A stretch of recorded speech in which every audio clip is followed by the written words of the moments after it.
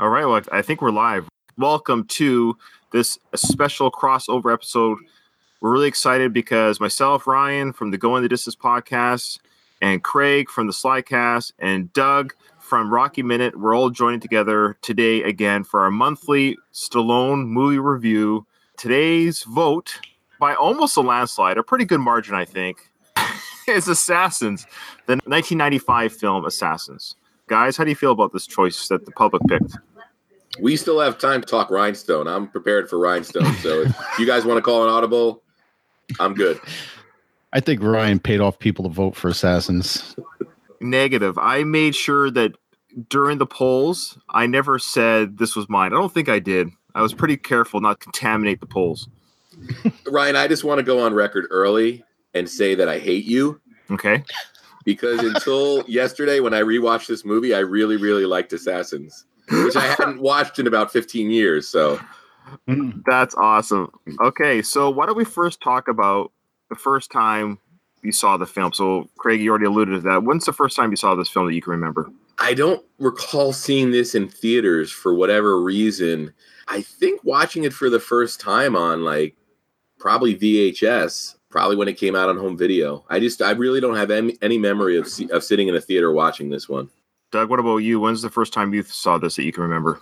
Oh, about 24 hours ago. I never saw Assassins. That's actually cool that one of us has seen it for the first time recently for this review, because that's really going to, I think, add to the discussion. Like you, Craig, I'm not sure if I saw this in the theaters. I probably did, because I think every theatrical Stallone movie release I have seen since 1983. So wow. I would assume, I'm not even joking, I would assume I saw this in the theaters, but I would say it's probably the last time I saw this. So it's been 23 years.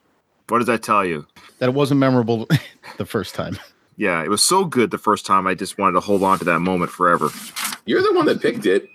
Because I think hey, look, I don't necessarily put this in the poll because I think it's a fantastic film.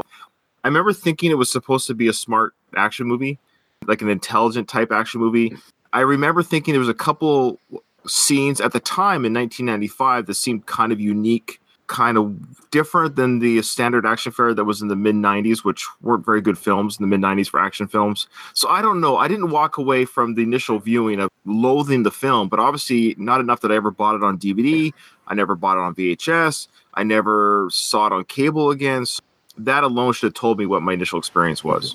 Doug, did this feel like getting in a time machine and going back to 95? This was like the most 90s movie I can remember watching in recent memory. I mean, it screamed 1995. It was crazy to watch and be like, wow, this movie just really captured a year and a decade. Yeah, I don't think a lot of 90s films especially age very well. This is no exception. Everything from Banderas' hair to Stallone's pleated trousers. And just the whole Julianne Moore thing. Julianne Moore, yeah. Okay. Let's first talk about who directed this film. Richard Donner. Yeah, so Richard Donner of the Lethal Weapon fame and other action films. And he wasn't quite out of his prime yet as a director at this time, but he directed this film. He directed Superman, of course, the original. Let's see what else he directed. He directed Goonies, Lethal Weapon, Lost Boys, Scrooge, Lethal Weapon 2, Lethal Weapon 3, Free Willy, Maverick, which is actually quite a fun film. And the Maverick was this film that he directed with Mel Gibson and Jodie Foster the year before, and the next movie was Assassins. Yeah, he didn't direct Lost Boys. Oh, my apologies. I was just Lost Boys. Yeah, sorry, he was producer. Producer, yeah. Oh, okay. Yeah, Joel Schumacher directed. Yeah, don't take that away from Joel Schumacher. He needs it. He needs whatever he can get. Feather in his cap. So Richard Donner, of course, directed all the Lethal Weapons. His last movie was... Oh, Paul Walker, Timeline in 2003. But 2006, he directed a movie called 16 Blocks. Oh, that was... Bruce Willis? Bruce Willis and Mos Def, yeah. Is it Mos Def or Mos Def? He's the most deaf. He's the most deaf, yeah. Was it most definitely, or he's the most hard of hearing? You are so white. We have one Canadian rapper, and his name is Drake. Oh, yeah. He was on, what's that? Degrassi. Yep. Wasn't he in a wheelchair or something like that? That's right. I think he was a wheelchair. I didn't know. Oh, he also directed Conspiracy Theory with Mel Gibson. So he did a lot of Mel Gibson films. He's like a Mel Gibson director. So Assassins was directed by Richard Donner, produced by Joel Silver, You saw who wrote this thing? Yeah, it was written by The Wachowskis. Yeah, the Wachowskis. A page one rewrite by Brian Hegeland, who was a pretty active guy in the 90s if you needed a script polished up. The Wachowski sisters now? Yeah, The Matrix. Yep. Yeah, the Matrix. They were the brothers at the time of the Matrix, but they're both transgender females now. Yeah. I thought it was one of them. Yeah. Well, it was. Yeah. And then the other one, like 2 years later, was like, you know what? I'm going to get on that train too. And, God love them. They're living their life. They are living their life. Life choices aside, their movies have not done well lately. Rightfully so. They've made utter trash. I mean, that first Matrix is sort of lightning in a bottle. Mm-hmm. I don't have much good things to say about the other two Matrix sequels. I never bothered seeing Speed Racer, and that movie with Tom Hanks in prosthetics makeup I never seen either. Cloud Atlas, Jupiter Ascending, Speed Racer. Now, they did kind of get some little bit of cred and respect back when they did that Sense8 series on for Netflix. Yeah, that's got a big following. Didn't they try to back out of this after the rewrite? Yeah, well, that's what I read. Yeah, their claim was that Brian how do you say his name? Helgeland? I think Helgeland. The Wachowskis stated that their script was totally rewritten by Brian and that they tried to remove their names from the film but failed to do so. I'm sure they still took the paycheck. It's weird. So I wondered when I was watching this, did you guys try to get any kind of feeling of where the Wachowskis might have had influence in the movie itself? All the violence. Which I don't think is even that much. Well, it's not gratuitous violence, but there's a lot of mayhem.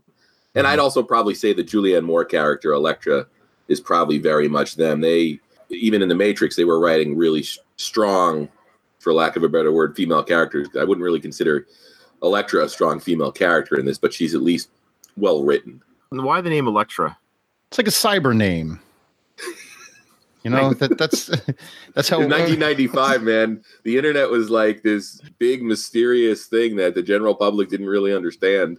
We're going to get into some of that stuff as we talk about the film. I just wanted to make sure we get who wrote this thing. So this guy, Helgeland, he wrote on big pieces, though. He wrote L.A. Confidential. That's huge. He wrote one of the Nightmare on Elm Street movies. Part 4. Yeah, The Dream Master. Yeah, that Parker movie that Mel Gibson did, Payback. Yeah, it's another Mel Gibson production. He also wrote Mystic River. Oh, wow. Blood Yeah, Work. he's legit. That's a good one. Man on Fire. That's a great one. The Taken to Pelham 1, 2, 3. Green Zone. The 2010 Robin Hood. Legend. Hold on, which one was that? Was that the one with Russell Crowe? Yeah. Okay. I lose track of those sometimes. And of course, The Knight's Tale. That was a great movie. Did you guys remember that one? Oh, yes. It had like the rock soundtrack, but it was medieval. Right. Oh, I remember. Really cool. The exploding jousting sticks. Yeah, and he also wrote Legend with Tom Hardy. The people behind this film, so I want to set this up, and the reason why I think this is important, because I think Joel Silver produced it, right? Yeah, so it's a Joel Silver production, directed by so if you saw this on a marquee, directed by Richard Donner, and this is 1995, and so, well, actually, it doesn't even matter what the year. I think if we saw this marquee set up at any point right now, even if you just happen to see Richard Donner, Joel Silver production, screenplay by the Wachowskis, Brian Hegeland writing, and then starring Stallone and Banderas and Julianne Moore, you'd be like, whoa. We may have something here. We just may have something here. Do we have something here? You've got a movie that cost $50 million to make. Yeah, it cost $50 million to make. This was 1995. I don't have the adjustment in front of me. We can work on that later. But box office worldwide of 83. So it made $33 million if it didn't cost any more for, what do you call it, advertising, what have you. I was really surprised when I saw that budget number because you don't really see that on the screen, right? No, I didn't see it anywhere on the screen. Yeah, I mean, I don't know what Stallone was getting paid in 1995. I mean, he wasn't getting $20 million a picture anymore. That's for sure. Was this the point in his career where he was like slipping? Oh, we lost Doug. And then my earphone popped out, so I couldn't hear you. So Doug's already quit. He's had enough. I was wondering why he was silent. I was like, where did Doug go? I saw his image disappear, and I was like, oh. This is it, folks. This is what happens when we're live. Things can happen. So if people are actually watching live, we've got a few people watching. This is, again, just a live recording. It isn't the final product. The final product will be on our podcast, Respect the Podcast. I'm just going to tell Doug to come back, please. we sure could use him. Maybe his wife told him to get off the internet. 1995, 30 million. It's a pretty healthy budget. It's probably healthy, but not too crazy because there's no CGI. very simple sets. I think they probably spent more money on travel than anything else. Yeah, and Stallone definitely wasn't getting $20 million a picture anymore. Where was he in his career at this point? Well, what, he was coming off of, was it Judge Dredd? I think Judge Dredd was 95 as well, and I think The Specialist was 94. Yeah. 2 years before, or 2 or 3 years before Copland, when he tried to redeem his career. Yes. Yeah, he did Daylight directly after this. Right. And Judge Dredd directly before it. So he was coming off of that Cliffhanger, Demolition Man, Specialist, 1, 2, 3 Punch, and then Judge Dredd, which, I mean, we haven't talked about Judge Dredd yet. That is going to be the next Slycast discussion. Right. Nice. I think Judge Dredd is a marker in his career that really sort of spelled the beginning of the end. Well, yeah, if you go in order here, he did Stop or My Mom Will Shoot, which is a complete disaster, and that's probably going to be one we're going to throw in the poll for one of these. But then 93 was Cliffhanger, which was considered a great film, of course. I would say that's probably the peak of his earning power. Yeah. And then I think there was a pretty steep drop-off. Well, Demolition Man did well. I remember that kind of being a fun... The critics might not... It wasn't a critical darling. Yeah. Fans that also had it. a Taco Bell tie-in. So, I mean, that was a commercial film. Then The Specialist, as we've talked about, go back and listen to that episode. People, if you haven't already, our Specialist review speaks for itself. And then I think it was The Specialist and Judge Dredd and Assassins. Those three in a row really kind of started to affect his star power, I would say, a little bit. Yeah. The weird thing is I don't really remember a lot of the marketing for Assassins. It almost feels like Assassins was more of, hey, we've got this young up-and-comer Antonio Banderas in our movie who had a really, really active 1995. I don't know when the guy slept. It's a crazy amount of filming. Judge Dredd, Assassins, and Daylight, all with 2 year period. And The Specialist, Judge Dredd, Assassins, and Daylight, 2 years. All 2 years, 4 movies. That's a lot of work. Look at Antonio Banderas in 1995 alone. Miami Rhapsody, Desperado, 4 Rooms, Assassins, and Never Talk to Strangers, and Too Much. I mean, that's a lot of filming. He was definitely going after it. You know, he kind of hit with Desperado, I guess, and he took the ball and ran with it. So, Doug, we're just talking about Stallone's career at this time, that it started to kind of slip a little bit, because I remember when Copland came out in 97, it was kind of a redemption film. And we'll talk about this as we talk about other films after Copland. But the dip that he took after Copland was even worse than the mid-90s. His 2000s were horrible. Get Carter, Driven, Avenging Angelo, Detox, Shade. He was still considered a big action star at this point, right? Well, yeah, we were kind of thinking, Doug, that this is the point right after his peak sort of earning power. This was the start of the beginning of the end for the box office powerhouse that was Sylvester Stallone. What was the next project he did after this? Daylight. Daylight was after this. I would and Judge Dredd was right before it. Right, okay. Yeah, I would have to agree then. And then Copland was supposed to be his rebound, and it wasn't. And then the rebound that he missed, the 2000s were... I got to tell you this. It's amazing that we're actually talking about Sylvester Stallone in 2018 because he survived that straight-to-DVD purgatory, thankfully, because I'm not sure that we'd be talking about him right now if he didn't make it out of that early 2000s. If he wasn't able to make Rocky Balboa. I'm just looking through his 2000 stuff. You know, you guys thought it was funny that I never saw this. But I saw Get Carter, all I saw up until Rocky Balboa. So there's a lot of movies you haven't seen of his career that we'll probably cover for first time on this show. Probably. 4 viewers want to hear our thoughts on this movie, what it's about, how it goes. So at the very beginning, we have this Godfather-esque type in a marsh, some sort of marsh, where, for the record, Stallone's name for this movie, it's another great name. Well, thankfully, it's not his given name, we learned. Robert Rath. Any thoughts on the name? It's a name. I'm sure that's one name that the Wachowskis don't want to take credit for. Is this his real... I know Robert wasn't his real name. I forget the real name that they gave him at the end of the movie. Does anyone remember? Joseph. Was it Joseph Rath? I don't know. But no, actually, I think it was Joseph Bomowski making this part of the Stop or My Mom Will Shoot universe. Oh, wow. That's deep, man. Oh, easy. You're going to lose Craig. Oh, man. You just made me getting up to talk this movie worth it. So his name is Robert Rath. We find out this is his assassin's name. This is his calling card. Pseudonym. Like, why would you name yourself Wrath? He's the most calm, monotone person named Wrath I could have ever imagined.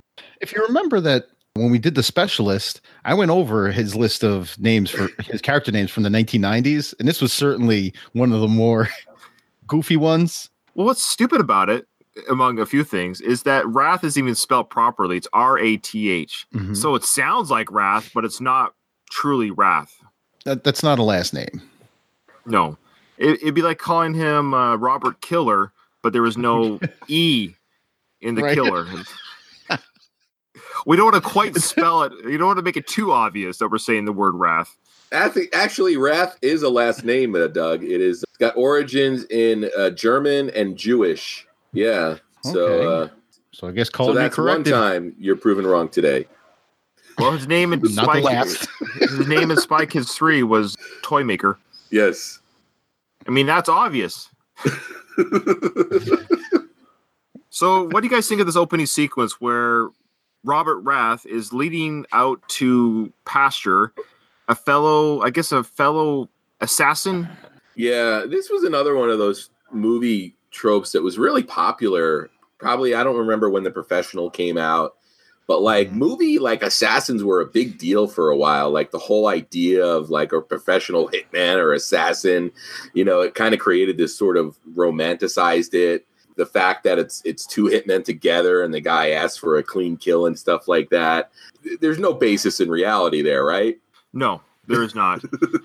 So who was this guy to Robert Rath? Were they co-workers? He said something to the fact like, you've killed people too, or you're no better than me type. Like you got one assassin speaking to another assassin about the moral of their job, the morality of their job. So I guess this new assassin is now a mark for Robert Rath. So the marks are referred to the hits that these guys are assigned to kill for whoever hires them. So I guess Robert Rath has been given the assignment to kill another assassin, and they've known each other from their past assassin work. What's this supposed to illustrate, though? That he's a hitman? I know. But he's a horrible one because he makes the guy kill himself. Is it showing that he's like a good guy hitman because he did what the guy asked him to do? The hitman with the heart of gold? Yeah, I don't understand this opening. Okay, can I just say for the record, right off the bat, why is this movie so confusing? I think you nailed it when you said, Ryan, that this was supposed to be like the smart, intelligent movie or whatever. And I mean, I think that's the thing. I think when your intention is to make something smart or intelligent, sometimes you outsmart yourself. You're right, Craig. And I think you said it best when you said it's an assassin with a heart of gold. Because Stallone, in this part of his career, he's still kind of a good guy. For us as an audience to be able to wrap our brain around, our viewing brain, that Stallone is playing really an amoralistic character. This guy's hired to kill people. It's assumed or insinuated that he's killed men, women in his career. Yeah, he's had a career that's over 15 years, right? At least. We see at the very beginning of the film, we see what we learn later in the film, that he was given the assignment to kill a friend who's also an assassin. For those who haven't seen the film, only way. No. My plea is for us to be able to get through this discussion. This is a hard one to get through. I think people are going to have to have seen the film, because describing and trying to explain what's going on is insane. I don't understand. Ryan, you're a pro wrestling fan, right? Yeah.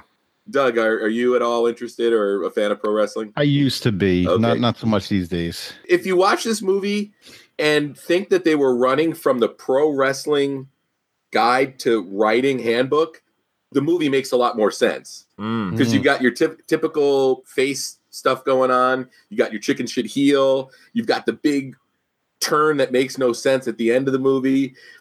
When I started thinking of this as like just a pro wrestling movie, it worked a lot more for me, or at least made it a lot more bearable. Very convoluted plot, though. It's like when he gets the contract to kill Elektra, there's this MacGuffin, this disc that never has any damn payoff anyway. I'm going to do a shout out right now to Sicko, who loves our the way we jump around our movies. So Sicko, this plot jump is for you. Yeah, yeah. He's always corrected me. All right, so then we get to see Robert Rath in his home on a very high-tech computer. He graduated from the tech he had in the Specialist, at least.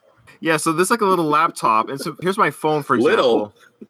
It's amazing that the power that we have in our phones right now, because we're seeing in this movie 95, it's like a little laptop, and the length of time it takes for a text message to get sent and to receive. As we see later in the film, when they send pictures via the internet, it's like duk, duk, duk, duk, duk, duk, duk, duk. It's really amazing you can send pictures to somebody in 1995, and to watch it in 2018, it just does not age well. His Wi-Fi capabilities. He's communicating in the car with it. That's incredible. Yeah, how did he do that? In 1995, he's like chatting on his laptop. I didn't know we could do cell covers like that back then with laptops. Did you get the model number, the product? The Apple PowerBook 540C? Oh, is that what he was using? Yeah. Did you get the specs on that? Yep. Apple Macintosh PowerBook 540C features a 33 megahertz something processor, 4 megabyte or 12 megabytes of RAM, and a 320 megabyte or 500 megabyte hard drive in a sleek portable case with a 9.5-inch color active matrix display. Now we're going to look at 3 new notebook computers, and we'll start with the Apple PowerBook 540C, and this is Charlie Tritzler of Apple who's going to show it to us. This is top-of-the-line PowerBook from Apple. What give us some of the basic features on it, Charlie? The other nice feature I want you to show me is you can, in fact, do wireless messaging here with your PCMCIA slot, can't you? Exactly. With PCMCIA, we've created the Apple Mobile Message System, which allows you to take a pager card from Socket Corporation. And this is really the centerpiece of the technology, the hardware. So that's a pager on its own. I could be carrying that inside my jacket pocket. Exactly. Right you see the screen up top. And it says I have, in fact, a new message. And then I could stick it inside my PowerBook? Why don't you do that? When you drop it in, the way the computer integrates it, it takes a look at the card. So the computer is always checking to see what's on the card and what's available. Once it sees the card, it takes the information off the card and then pulls it into the computer to display it to you. And it's not just paging. For instance, if I'd sent you an appointment, maybe to meet somebody at a certain time at a certain place, it can see that it's an appointment, bring that data in, and then display it up on the screen, automatically launching your calendar, automatically creating that file. Okay, so sticking the card in there does stuff on its own, and it will go into my calendar and actually put in the information. Exactly. Yeah, so that probably wasn't a cheap laptop in 1995, which I wanted to sort of say at least, and I hate continually going back to the Specialist, but I guess they're both guys that killed people for money. But you didn't really get any indication of why this guy was an assassin, because he wasn't living a flashy, extravagant life. You don't really get any idea of his wealth. And aside from those flashbacks to killing his friend or his mentor, you don't really even get to know this character at all. No, there's no background on him whatsoever. But I mean, you don't even really get to see how he's living. If he did go from being a heartless hitman to a good guy, what caused the transition? There's none of that. He gets his first contact or contract that we see in this film for the billionaire that he's supposed to kill for whatever apparent reason at the funeral. We go to the funeral. This billionaire is in a wheelchair. Whatever his reasons were for the kill, doesn't matter. He was just some sort of, I can't remember the reasons. The person who hired Robert Rath to kill the billionaire had their reasons. Robert Rath is saying this is his last one and he's out of the game or whatever. That's the one he gets offered, what, 2 million or? No, 200,000. 200,000. All right. Yeah. And he's going to retire on 200 grand. Why is it every Stallone movie he's retiring? For whatever. It's just such a lazy, writing cliche. The hitman with the heart of gold who's just going to do one more job before he hangs it up. I wish Jeff Ferry was here to dismantle the amount of weak writing that's going on here. Oh, well, yeah. We also find out during this funeral that Antonio Banderas, Miguel, his character, he's been hired also to kill this billionaire, and actually he does the killing. Unbeknownst to Robert Rath, this guy gets silent snipered from a distance by Miguel, Antonio Banderas' character. Stallone, Robert Rath's character, turns around and he's holding a gun in a big arm cast. Yeah. Oh, yeah. This is an awesome scene. I got to say that this scene has a lot going for it. You've got the mocked up cast with the hole for the gun, and you get Antonio Banderas, who I think if Donner had let him pump the gas a little bit more, we would have gotten a really, really great James Woods level performance. He would have James Woods this movie, but it feels like Banderas was just pulled in just a little too much. He was way over the top. It was like goofy. I hated his character. I really did. It's like one of the only highlights for me was Banderas. No, he irritated me. And the first thing I wrote about him was Antonio's laugh. No, his laugh and his sound effects. Oh, yeah.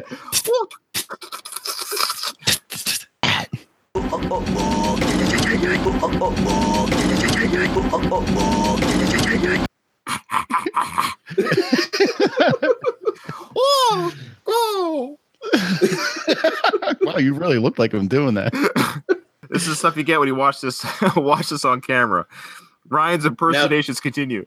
Now, Doug, you have some experience here, possibly, or at least some knowledge. The police response here is incredibly quick. Was there some kind of police escort maybe for this billionaire, or it seemed like the cops arrived immediately? Yeah, they had to be. This guy, was he a mobster or something like that? If there's a high-profile funeral, cops usually are close by. Fair enough. So okay. So the police response, not as surprising to me. I mean, the fact that they got Banderas was surprising to me because that's the other thing. I mean, if you have that expectation of a police presence, why be as brazen as Banderas was, or are they showing his inexperience as an assassin as opposed to Robert Rath's sly, pun intended, attempt at concealing his gun? I thought Miguel had a good setup. He was posing as like a gravedigger. He just wheels his way through, blows the guy away, and then carries on. I thought his setup was better than Stallone's in that damn cast. Why the cast? It would have been less obvious just to have a gun in his hand. Well, because you don't see the hand either, right? Most times when somebody's arms in a cast, you see their fingers sticking out. Right, not just like a stump. Or a cannon. with the piece of tape on the edge of it to cover up the hole. He was so proud of that little detail. I loved even more is when the fireworks started, he tried to tape the hole back up, but then the tape kept flapping off when he was running. I wonder if there's a part of Stallone when he put that cast on where did he go, I'm not too sure about this. Or did they go, no, this is good. We're good to go. This is incognito, this get up right here. I almost feel like that's a move he had used before. I know this might be nitpicking. He's got a handgun in there, and the way the cast is, it's down. Especially at a distance to get an accurate shot, you have to get a sight picture. With his arm in a cast, he's shooting from the hip, basically. He's a trained assassin. No, I don't care. There's no way. Doug, he's a trained. Don't you question Robert Rath and his ability? He's an assassin for 15 years. This is what he's been doing nonstop. He knows how to shoot from the hip. Come on. How dare you? By the way, Craig, Stallone was paid $15 million for this film. So on a $30 million budget, half of it went to Stallone's paycheck. Hey, good for him. Yeah. Hey, get it while you can, right? Every single gun in this movie has a silencer. Except for the one cop shot at the beginning of the funeral scene. Yeah, that's it. That's like another 90s thing, though, Yes. right? Yeah. The silencer. Mm-hmm. Yeah. And silencers are a myth anyway. They don't suppress the sound of the shot. That much? They suppress the report, which is the explosion. The slide recoiling makes a loud sound. The bullet expelling out of the muzzle is still going to make a sound. It's just not going to be that loud pop. I would assume the silence method in movies is probably exaggerated. Mm-hmm. I can't recall how suppressed it is, but in a lot of other movies, when they do the silencer, it sounds like this. Boom. And that's it. Yeah, this is like. Yeah. That sounds like Hannibal Lecter. Thank you. Impersonations never end with Ryan. Or it sounds like Miguel Bain. Yeah.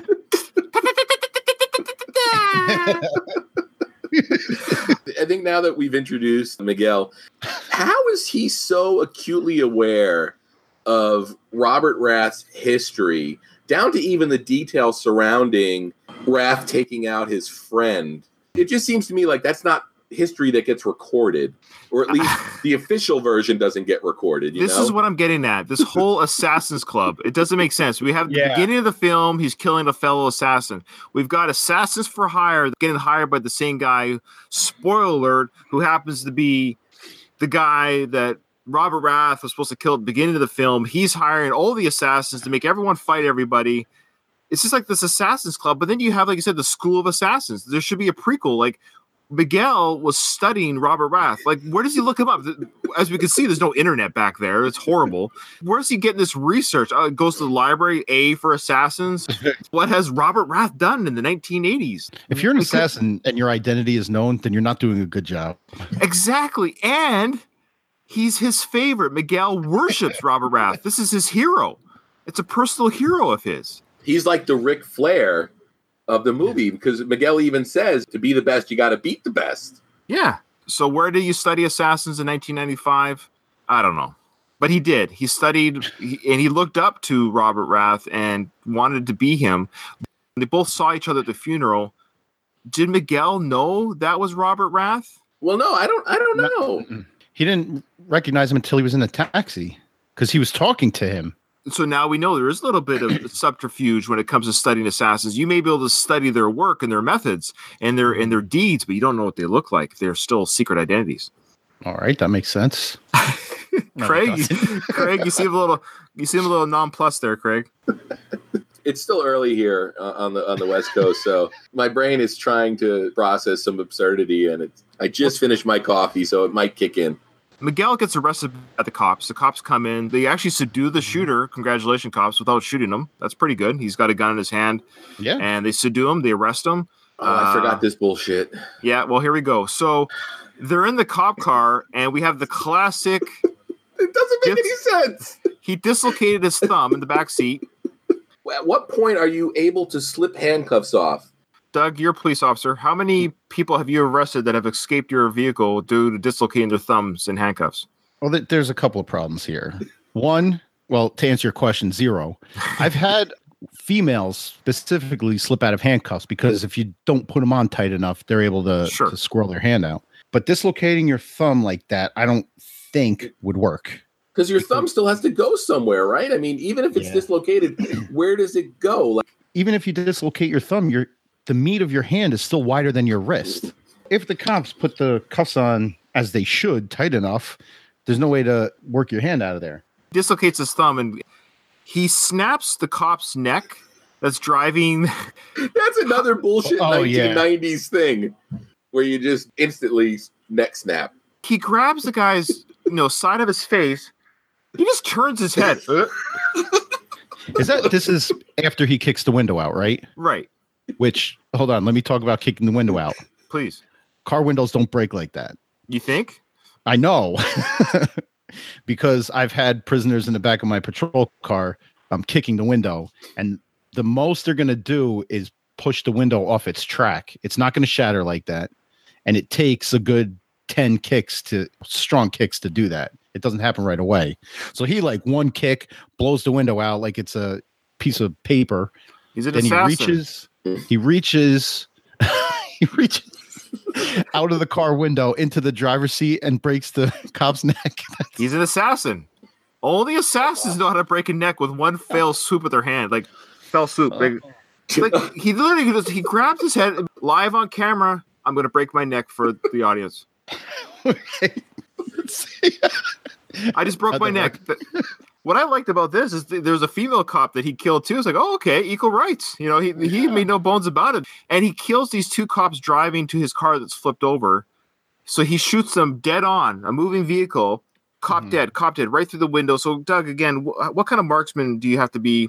Moving vehicle coming towards you. You're upside down in a crashed car, and you're able to shoot both the passenger and the cop in one shot each. Well, he was on the ground in a prone position. So as long as if he could see over the hood, I guess it depends on how far away they are, but I would still say it's unlikely. Probably not impossible. But it was very quick. Very quick. He killed the first one, killed the second one. Like you can train your sights on one, knock them down, but then you'd have to retrain your sights. Not like bam, bam. I mean, that's not the most unbelievable thing about this part. So I'll forgive that one. What's the most unbelievable part? The neck snap, the handcuffs, kicking the window out. True. All true. The taxi cab pickup scene.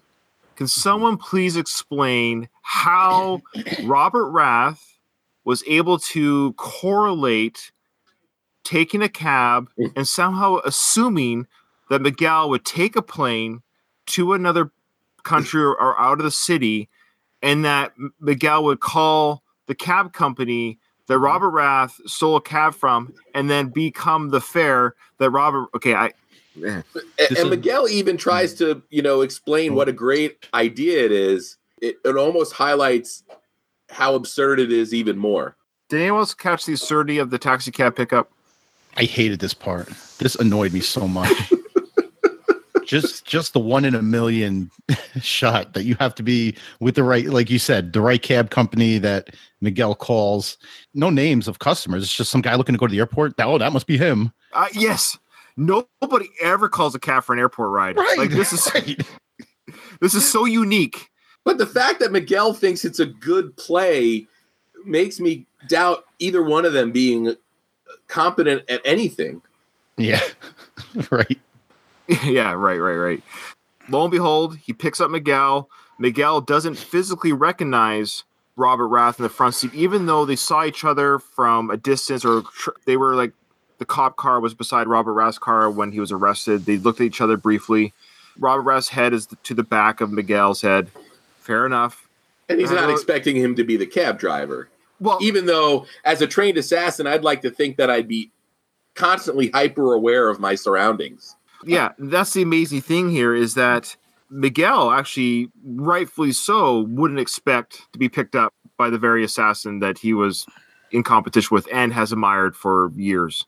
Why would he? So that, at least that makes sense, that he would be completely.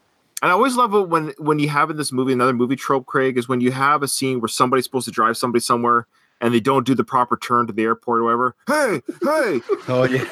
You missed our turn, man. Where you going? And Rob Rath's like, get out of the car.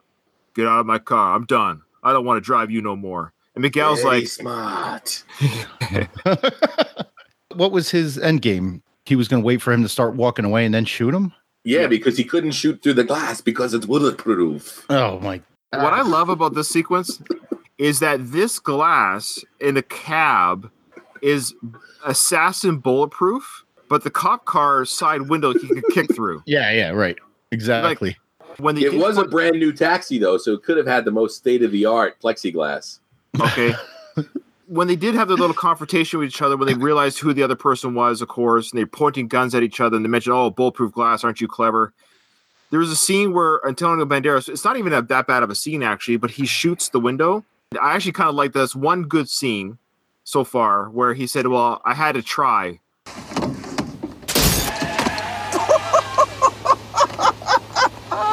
I had to try. I mean, who knows? Maybe it wasn't made in America. That wasn't bad. No? All right. I guess. If you want to look for a silver lining, sure. Is this a worse movie than The Specialist? Yeah, I would say so. The runtime of this movie, when I sat down to watch this, Yes. I was like, oh, it's going to be, 95 minutes, hour 40 tops. And then I saw that it was over 2 hours long. And I said, oh, what am I about to sit down for? Because I didn't remember this being a 2 hour plus movie. Yeah, they weren't 2 hours back in the day, weren't back then? No, this is a very ambitious film for 1995. It's a 2 hour, 15-minute movie. That's crazy. I saw that runtime too, Craig, and I'm like, oh. But the other thing is it wastes, and a lot of movies do this. This isn't exclusive to Assassins, but a lot of movies load up first third of the movie, and then they realize, oh shit, we wasted so much time in the first third that we got to rush to the end. How long into the movie is it before we get the whole Dutchman and Julianne Moore plot? And I mean, that's really the plot of the movie. So it takes them forever to get there to build, I guess, this, there's just so much wasted shit in the first 40 minutes of this movie. I have a problem with that because, like you said, they load the first, we'll call it the first act. Mm-hmm. But the first act is supposed to be like your world building where you're setting up characters, you're setting up the plot, but it doesn't do that. It doesn't do any of that. We don't know what the hell's going on so far. I'm legit confused about this movie and what's happening, but we do know the next contract. So the billionaire is now dead. So Robert Rath talks to his employer, whoever this anonymous employer, who keeps saying that's no way to talk to a lady. I guess to fool Robert Rath that he's actually being hired by a female and not a male, because big plot twist at the end. So we get the next contract hit. It's going to be, of course, Julianne Moore's character, Elektra. Her internet logo. Oh my God. She's anonymous. I love how she too is an anonymous trade dealer, insider trade, or she's an early computer hacker who offers trade secrets to the Dutch. Okay, what is she doing? What is it she's doing? She's gathering information, and what information is she gathering? What is this information providing? Did we ever get that? It's a list of names or something. Who? What? What? What names? I love how they called it an internet logo, which is in today's terms is called an avatar. Avatar, yes. But back in 1995, the term avatar didn't exist. So it's kind of cute and adorable what they would have called an avatar in 95. They called it an internet logo, which happened to be two green cat's eyes because she's a cat lady. She's a bonkers cat lady. She's actually the most deplorable person in this film, in my opinion. She's horrible. And that is the core problem of this movie is you've got Robert Rath, who isn't really defined enough to like or dislike, but you should dislike him out of the gate because he's an assassin. Antonio Banderas, just because of the amount of senseless killing he does. And then Elektra, because she's spying on her neighbors. She's hacking. I mean, there's nobody to like in this movie. Yeah, she's not a likable character. And the only reason, we'll cut it right down to the chaser, the only reason why Robert Rath doesn't kill her is because she's hot. But even that, I think she's, as far as a female lead, what an awful miscasting. I mean, Julianne Moore, she's a pretty lady. Before you get there, Doug, what I meant to say when I say that she's hot, I'm saying within this film, Robert Rath finds her attractive. The character was a 300-pound woman from Walmart. Oh, yeah. She would have been dead in the living room. The other problem with the Hitman movies is in Robert Rath's 15-plus year career, he had to have run into attractive women that he was tasked with killing. Maybe not. Maybe this is the first cute one. No 350-pound woman would have the email address meow@comcast.cat. Yeah. Oh, my goodness. So basically, she is an inside trader, or she's giving information about the country to the Dutch, who are German. I'm not sure what they are. Did she refer to them as Hans Gruber from Die Hard? She kept calling them some sort of nickname. That's funny. I didn't know if that was I didn't catch that. Yeah, she kept calling him Hans, but not Hans Gruber. But you almost got the feeling she was calling them not by their real name, but by a Die Hard name. I don't know. Maybe I was reading too much into it. But they turned out to be Interpol agents, right? Okay. Before we get there, yes, I do have a question about that. And Doug, I did interrupt your earlier point about Julianne's castings. Go ahead. I didn't mean to do that. No, I was just going to say she's an attractive lady, but I don't buy her in this kind of role. Who else could they have cast? Sandra Bullock might have been a better cast, ironically, back then. At that time, yeah. Kind of that goofy... Sharon Stone was a good fit in The Specialist. Yeah, she was. Actually, this film, okay, the chemistry between Robert Rath and Elektra versus Stallone's character in The Specialist and Sharon Stone, it's night and day. Their chemistry in The Specialist now in comparison to Assassins, it's like Rocky and Adrian. Yeah. There is no chemistry between Julianne Moore's character and Stallone's character. And I don't know if that was on screen was the issue or how the characters were written or both, but the chemistry is horrible. But there's a scene in the film where they're at the motel. There's supposed to be sexual tension because there's only one bed and we both can't sleep in the same bed.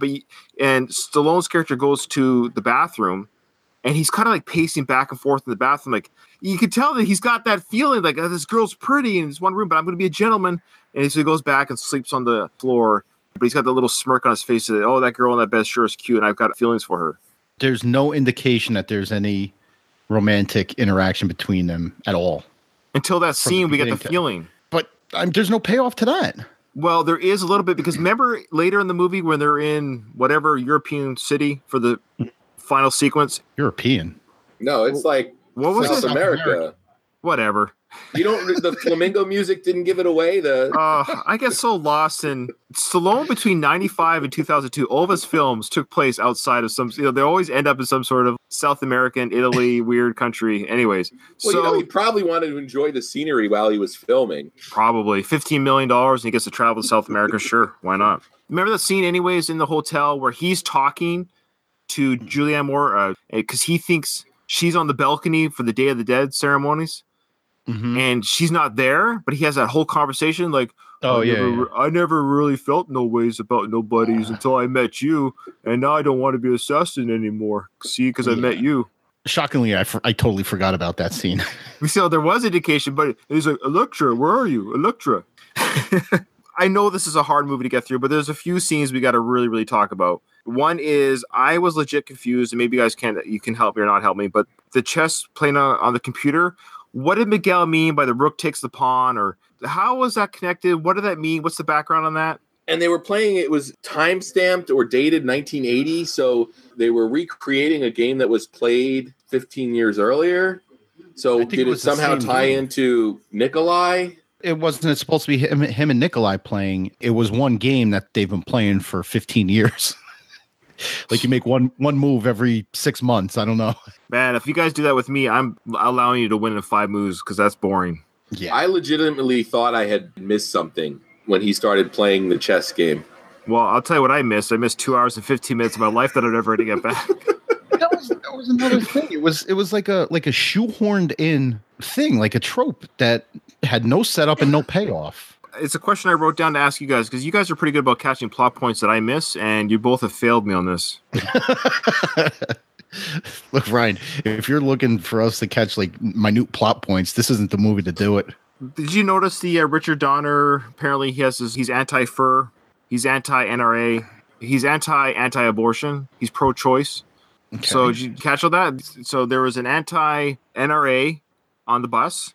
Julianne Moore's character spray paint on the fur-wearing woman in the elevator. Mm-hmm. That was Richard Donner edition. And then lastly, there was a waitress at the bar at Bistro at the end of the film where she was wearing a pro-choice.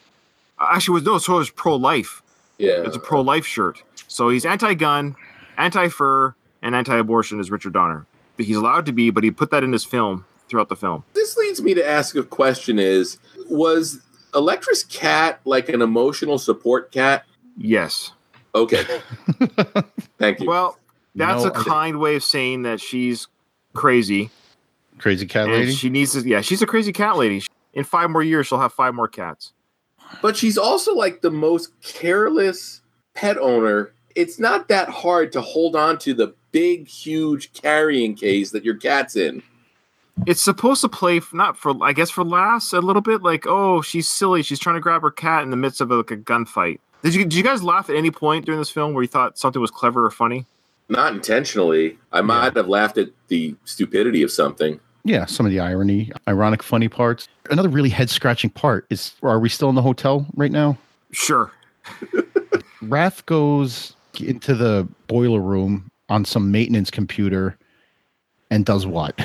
I actually understood this a little bit. I think I understood this a little bit. I got this. All right. He's gone to the maintenance computer because he called. I guess he figured that the maintenance crew has access to the hotel's computer system. What he did is he got that fake electrical outage. So the maintenance guy had to stop his banana lunch break. And then Robert Rath eats the guy's banana when he's at the desk. So he's at the computer. And what he's looking for people who have rented out more than one room. Because he figures if you rent out more than one room during this transaction of secret files on a computer, you got the guys who are in one room, like as a troop, with all their separate rooms. And then you got, as Julianne Moore's character did have, she had a room where she was operating and another room where she was receiving the funds via her little remote control car in the air ducts. Robert Rath knew that in order for Electra to carry out this secret deal, she would need to have more than one room. Lo and behold, he figured it out. And I guess he figured out through the cat, something about cats. Because the tuna fish. Tuna fish, that's right. Because nobody would order tuna fish at a hotel unless they were feeding it to their cat, even though it had mayo and... No. Well, Doug, that's the answer. That's why he was on the computer. Okay. You know how they have the Internet Movie Firearms database to look up guns and a car database to look up cars? I want a database where you can look up the tech from these old movies, because I love all this, like that computer with like the black screen and the green like type. I love the tech in all these movies. You know what the sad thing is, Doug, is that hotel probably still is running that same shitty 1995 software because they haven't had a reason to replace it yet. And if it works, it still works. Fix it. Yeah. Julianne Moore's character, she's living in some sort of Electra. She's living in an apartment complex. and she has put cameras in everyone's hotel, and she's watching, everyone's apartment room. So she's watching her apartment complex the way you would like creeps in everyone's personal life, like a soap opera. Yeah, watching people fight, watching people make love, watch people eat their supper, watch people shower. Can we talk about this for a second? Is this highly inappropriate, or is this just me? It instantly makes her an unsympathetic character. She's breaking the first rule of being a neighbor, right? Well, yeah, you're right. You're right, Craig. It doesn't make me like her, but it's played the way they try to play it in the film. You know, there's a boyfriend and a girlfriend. They're fighting, and she's watching this fight. She's invested in their relationship the way you would be when you watch a reality show like Survivor, Big Brother, or The Bachelor. She's watching this relationship on her TV. She's like rooting for them to work things out. We're supposed to look at her as a sympathetic character, like, oh, she cares about these people that she's spying on. It's insanity to me. What she does for a living, what she does where she lives, how she acts with people. There's nothing about her that's funny, adorable, or likable. If she was antisocial, she was doing this or watching her neighbors to make some kind of connection. But they also established that she's got a pretty good relationship with her neighbors. She knows them. They talk to each other. So it's not even like she's this sheltered person who is just trying to make a human connection. She's already made that in person or that physical connection with her neighbors. So that makes the spying even more terrible. Those who've seen the movie know exactly what we're talking about. When Miguel comes to the apartment to kill, as well, he's been given the task to kill Elektra as well. Go figure. So the same person that hired Robert Rath and Miguel to kill the billionaire has hired both of them again, unbeknownst to the other person, to kill Elektra. It's like a trifecta, though. You know, you have to get the disc, you have to kill the Dutchman, and then you have to kill Elektra. I'm telling you, if you watch this movie as like a pro wrestling match, a lot of the bullshit makes sense. And then, yeah, well, it doesn't. So Miguel gets to the apartment, though. This is what's so dumb about this movie. Another incident where this is dumb. Miguel gets to the apartment to kill Elektra, that he knows she's female. Mm-hmm. He mistakes the girlfriend as Elektra because he keeps saying, "Where's the disc? Give me the disc." Just who the hell do you think? Surprise. The disc. The disc. Hey, wait. And she's like, I don't know what you're talking about. I just happen to live in the same apartment that your Mark lives in. So Miguel kills an innocent woman, which I know it's no problem for him. If she just said, "Oh, the disc is in my apartment," and then he kills her anyways, he thinks he's killed Elektra. He doesn't even have a physical. What kind of assassin doesn't have the identification of what your target looks like? And he had already killed the boyfriend as well. So before he even gets inside the apartment, I hate when movies do this, where he's touching all the hoods of the cars and he's narrating what he's doing. Yeah. I hate when people in movies do that, and he does it throughout the entire movie. Yeah, they're not giving the viewer the benefit of the doubt that they're intelligent enough or observant enough to figure it out. Yeah, they're that happened us because we're dummies. Stallone's character, Robert Rath, did that in this film as well. He narrated what he was looking for. He said, "I'm going to retire after." He had these conversations with himself.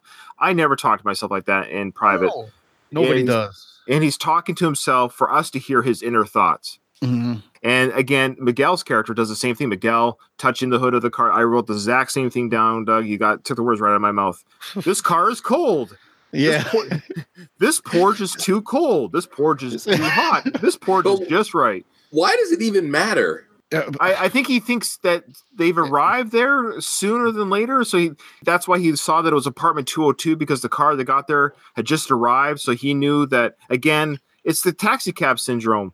This weird ability to narrow down a million scenarios that the person I'm hired to kill lives in apartment 202 because this car's hood is hot. That's essentially what happened. Because no other car just pulled up to their apartment. No, but that's exactly what happened. It was somebody else's car. But he touches two. He says cold, cold, and he finds one that's warm. He goes hot. So that's where you live. Like, oh God. Let's talk about now where Robert Rath has the file that he's going to hand over to whoever he's going to hand it over to. They do this computer swap in public. Oh, this is the whole monorail sequence, right? That's right. So it's before the the monorail sequence. That's right. So before the monorail sequence, he's on the monorail and he jumps out in the middle of the transit. Why couldn't he just get off at the next stop and walk 5 blocks? The old man on the monorail was like an agent of some kind, right? Is that what he was? I don't know. It's never detailed. The way the old man reacts makes you think that he was. This is a part where they could have spelled it out for us because it was complete. They spelled out things with and they don't spell things where they should have. So I'm confused as a viewer what's going on, but I know their inner thoughts about retiring and what cars are hot or cold, but they don't tell me why this old man, because I wrote this down, old man with a cell phone. I think he's just saying to the cops, he's just calling the cops, this is a guy that just jumped out of the train. See something, say something? Exactly. And maybe it was Robert Rath being an aware assassin. It's like overly hyper aware. That makes sense. I don't know. The one scene that I really like in this movie is that explosion scene where Miguel turns the table over and uses that as a shield and he gets blown out the window. Actually, I legitimately like that part. Okay. Can we talk about the directing of this movie? Because you just reminded me of how atrocious some of this movie is shot. And with that 1990s slow motion that they love to do. Oh, yeah. I agree with you. It was really cool to see. The concept of the scene was cool, but I think the execution was poor. The blocking was weird. The amount of time it took for things to happen was weird. The classic slow motion jump out of the way of the bullets. Robert Rath jump. It seemed like Robert and Elektra ended up together when they were previously pretty far apart prior to that explosion. Yeah. Yeah, the explosion in the apartment with the gas. Classic lighting the gas on fire. Mm-hmm. Richard Donner loved doing that. He did it through his Lethal Weapon film, so why not in Assassins? Sure. Okay, well, we're getting near the end of the film here because now we see whoever's been hiring Miguel and Robert Rath together has now hired Miguel to kill Robert Rath. And there's the best scene in the whole movie. It's my favorite. One of my favorite gifts is Miguel gets the indication he is to kill his mentor, or not his mentor, but his hero, his assassin hero. And he does that. How sweet it is. How sweet. Like, he's so excited that he gets to officially. Is this when he's in the bathtub? No, he's sitting down. No, this isn't the bathtub, but he does that same type of behavior in the bathtub as well. Yeah. And he's like, he's typing like this. No, with one hand typing, with perfect grammar, caps locks and everything at the beginning of the sentences, punctuation with one hand. This is where we also get the reveal that the disc or the computer that Robert was supposed to exchange for some money ended up not having the right information. Like Elektra had done a swap out. So all these guys did was confirm that there was information on the disc. They didn't validate it any other way. It was like, well, it's not an empty disc. It's got information on it. So that's got to be it. Yeah. How do you do that? He opened his computer to show that it had something on it, right? Yeah. But he himself didn't even know that it was fake. Because that money briefcase blew up and he thought he turned over the disc. So he had no money and he had no leverage because he thought he turned over the disc. But then she reveals, I swapped the disc. So what they got was nothing. Universe crossover. Ray Quick from The Specialist made that briefcase bomb. Well, no, I don't think Ray Quick would have made it detectable by radio frequency. That's right. Mm-hmm. Maybe it was James Woods' character.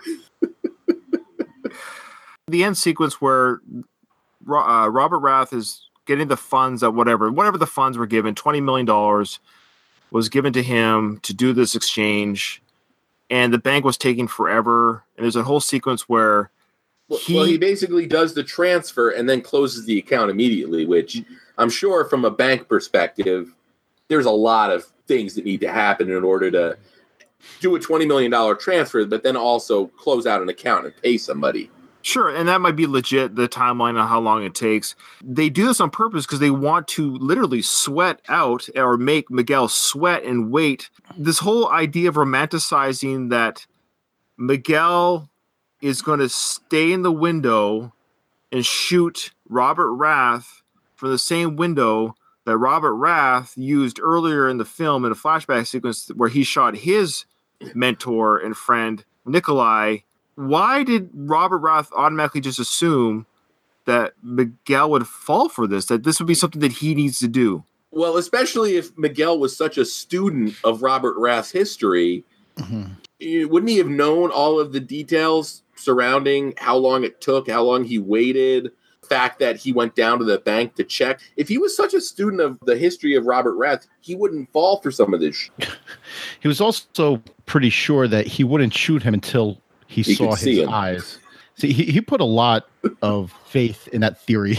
Why did he just wear like a low brim hat or sunglasses when he walks out of the bank? There's got to be other egress points out of the bank too, right? Yeah. So the plan was, of course, that when Miguel got tired of waiting, he was going to come out to see what is taking so long in the bank, go to the bank, confront Robert Rath, in public, which they can't be a shootout in public because there's bank guards there, of course, which I don't understand. This guy just like karate chopped his way out of a police car, but he can't take care of a bank security guard.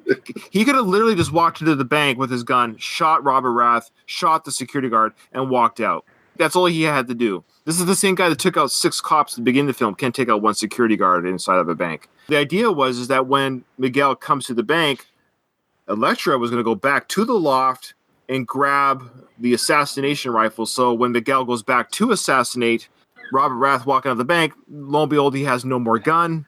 Elektra, of course, screws that up. She gets caught herself.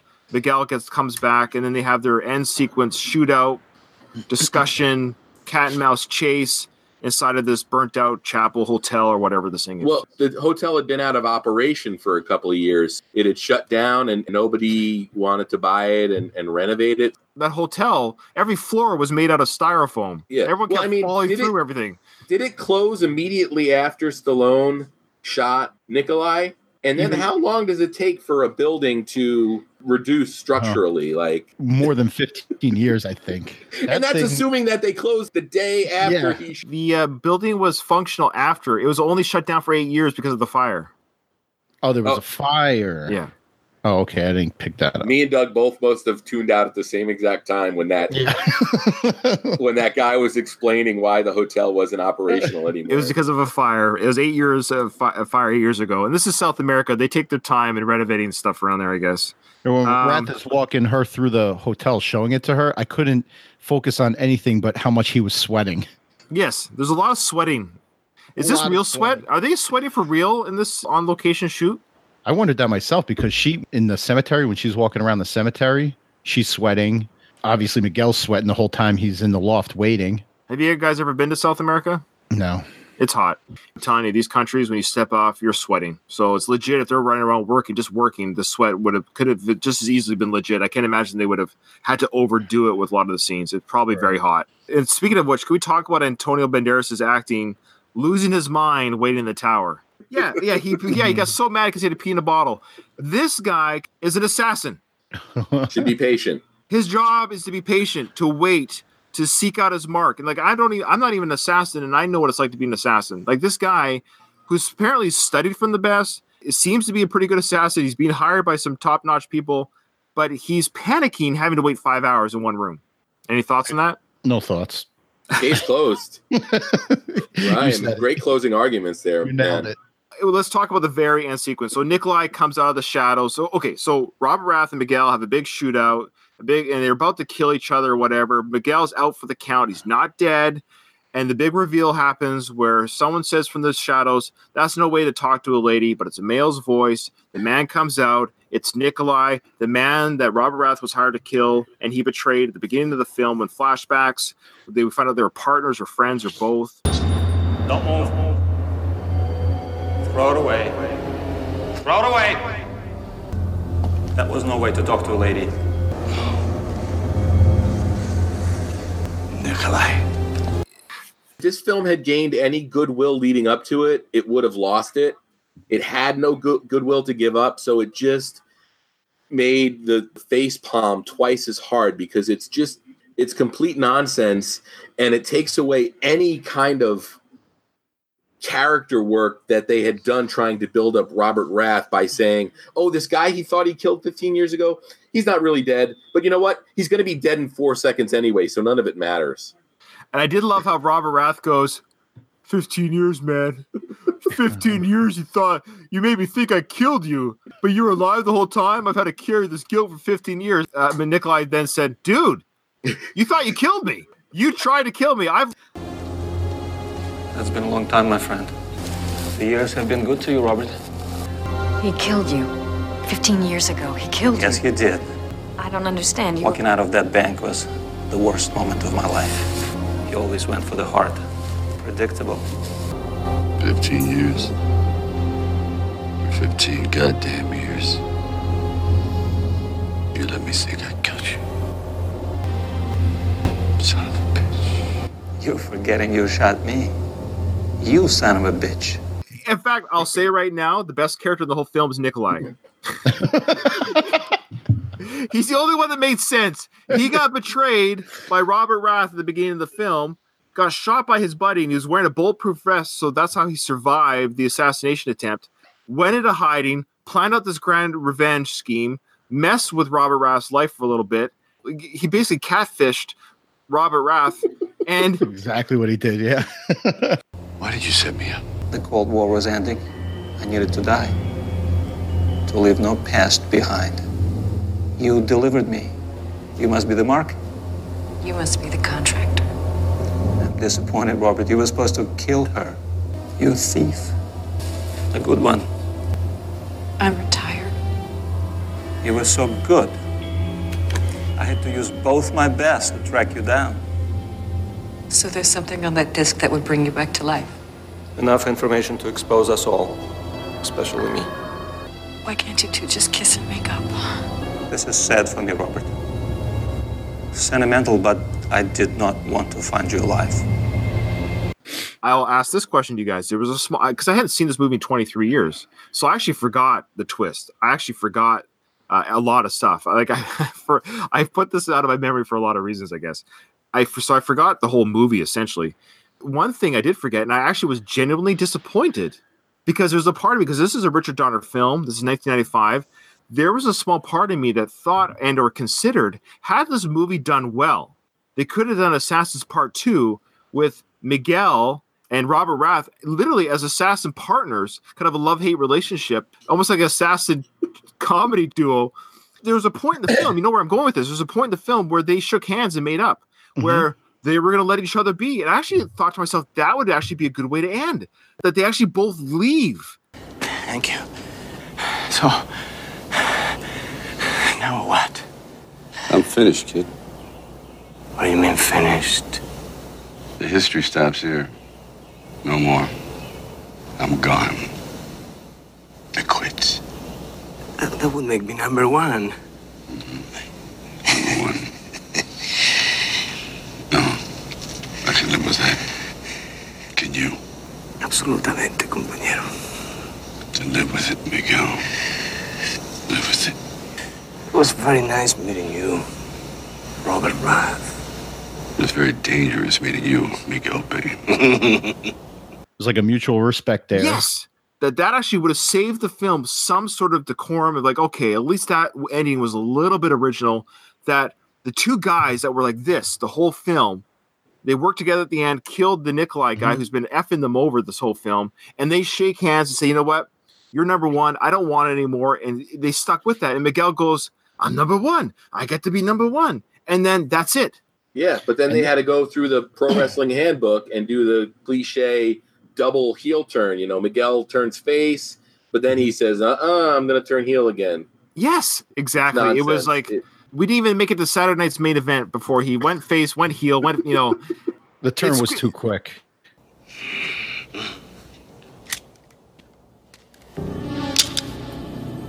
You know, as long as you are out there, I'll never be number one. So, wanna say goodbye, Bobby? Huh? No. No goodbyes. Goodbye, Miguel.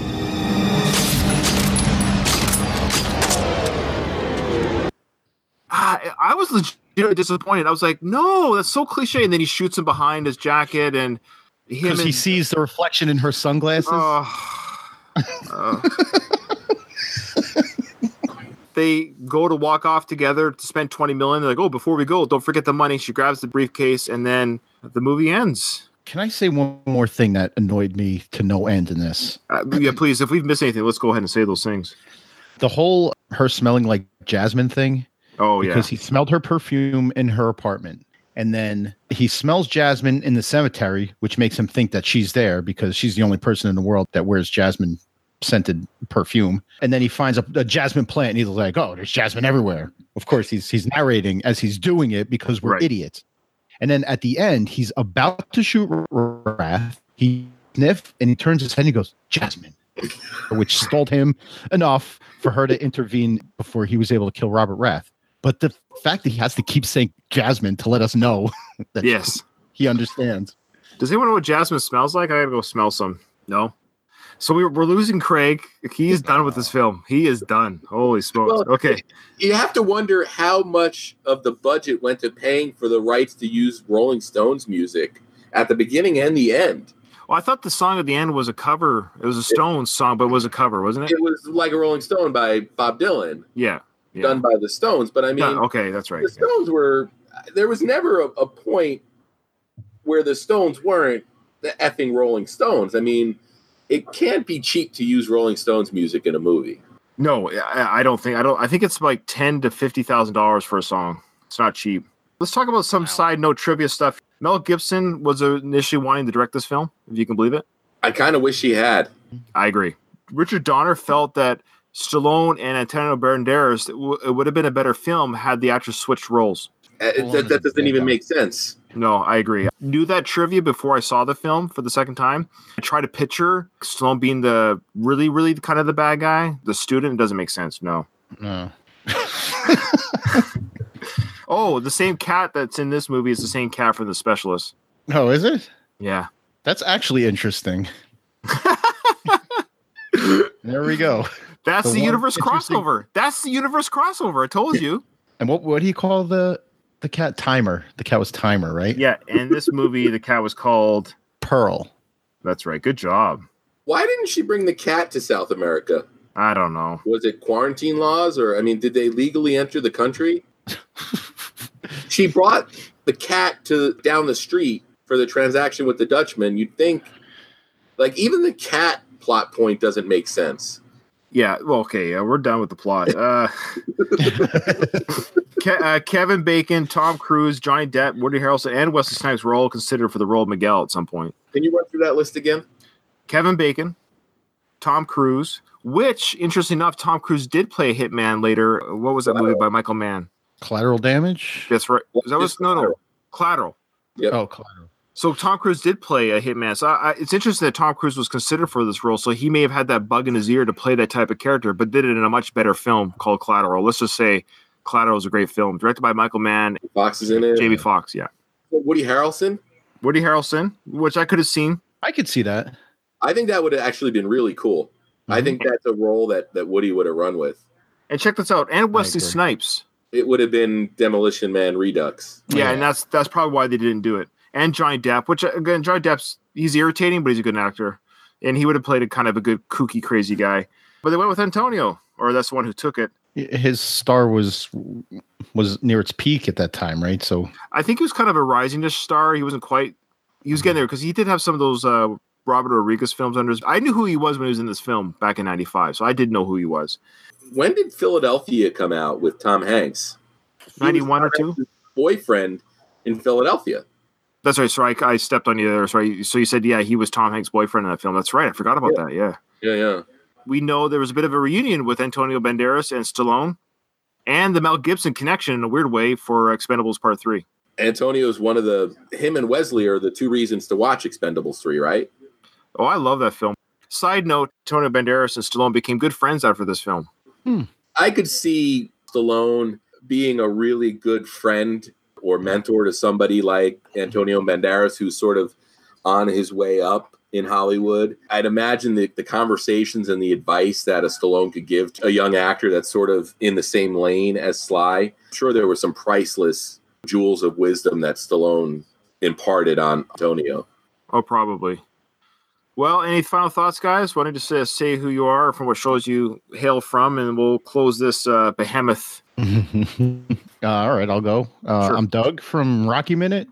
It's a podcast where we cover the movie Rocky, and we're currently in Rocky 2, 1 minute at a time. Find us on a podcatcher of your choice. Catch up. We have 118 episodes in season 1, and we're into week. We just wrapped up week 2 of season. We're having a lot of fun over there. Yeah, you guys are awesome. And I'm Ryan from the Going the Distance, the Rocky series podcast. We're currently in season 4, where we're covering Rocky 4. We also, throughout our show, have interviews and side episodes like this one that you're listening to now via our channel. Can't say enough good things about Doug and Rocky Minute. Check them out. And, of course, Craig, the godfather of the Sly podcasting community, Craig and Slycast. But I just wanted to say I love you guys. So go ahead. That's awesome. We love you, too. Yeah, Slycast, we're slowly working our way through Stallone's filmography, film by film. We're next going to cover Judge Dredd.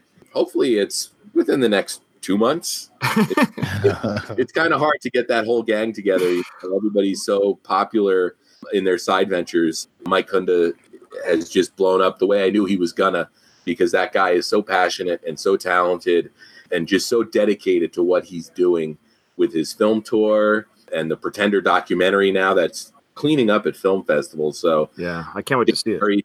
Jeff Berry's got his own sort of Kevin Smith minute going on. So they're doing Mallrats currently.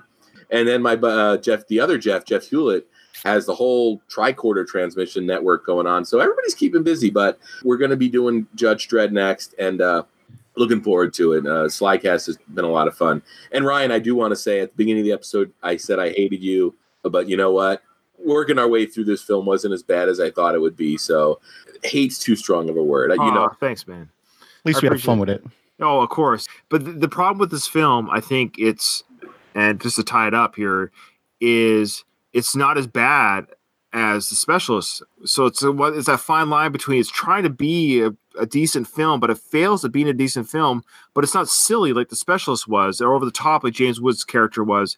And the characters were annoying. I didn't know what was going on. So it actually ended up just being a bad film. But it's not so bad that it's bad. It's just a bad film. I would watch The Specialist again probably this year if I had the chance, and that's not the case with Assassins. Unless I review this movie again in the next 23 years, I don't think I'm going to watch it again in the next 23 years. So those who are listening to this right now in their earbuds, the Rocky Minute podcast, the Going the Distance podcast, or Slycast. So I just want to say, if you find us on Twitter, find us on Facebook, because we will be putting out again to the public our votes, our choices for you guys to vote on. If you want to join us in the next one, just join our social medias is what I'm saying, so you can know when that is and you can join the discussion. So we want to thank those who listen live and also who are listening now in your earbuds at home. And then also, this is also going to be on the YouTube channel archives. If you do want to go back and look at our mugs, it's there forever. Go for it. Yeah, we've got on the channel on the pod. It's called the Sylvester Stallone Podcast Network. Find us on YouTube, and right now we have this one, Specialist, and Copland. So we got 3 in the can, boys. All right. Hey, Craig, we struggled a little bit the other night when we were recording for Rocky Minute about what this channel was called. Yeah. The Sylvester Stallone Podcast Network. Find it on YouTube. Like and subscribe so you'll see when live notifications will come on your phone when we go live too. All right, guys. Take care. Bye. Just the grease from your finger, the rolling the balls on the inside. It's the same idea. As my finger comes close, it automatically senses my finger approaching. So I can just go in here and touch it, and I'm just pointing with my finger, which theoretically is the most natural thing to do. After a while, it starts slipping. Exactly. It starts to plug it up. And it's big. It is large. So if you take a look at the size, it's pretty big. And here you can see it. And if we take a look at it on a side, you can see it's extremely thin. Stick it inside the slot here, like that. Okay, there we go. And shove it all in.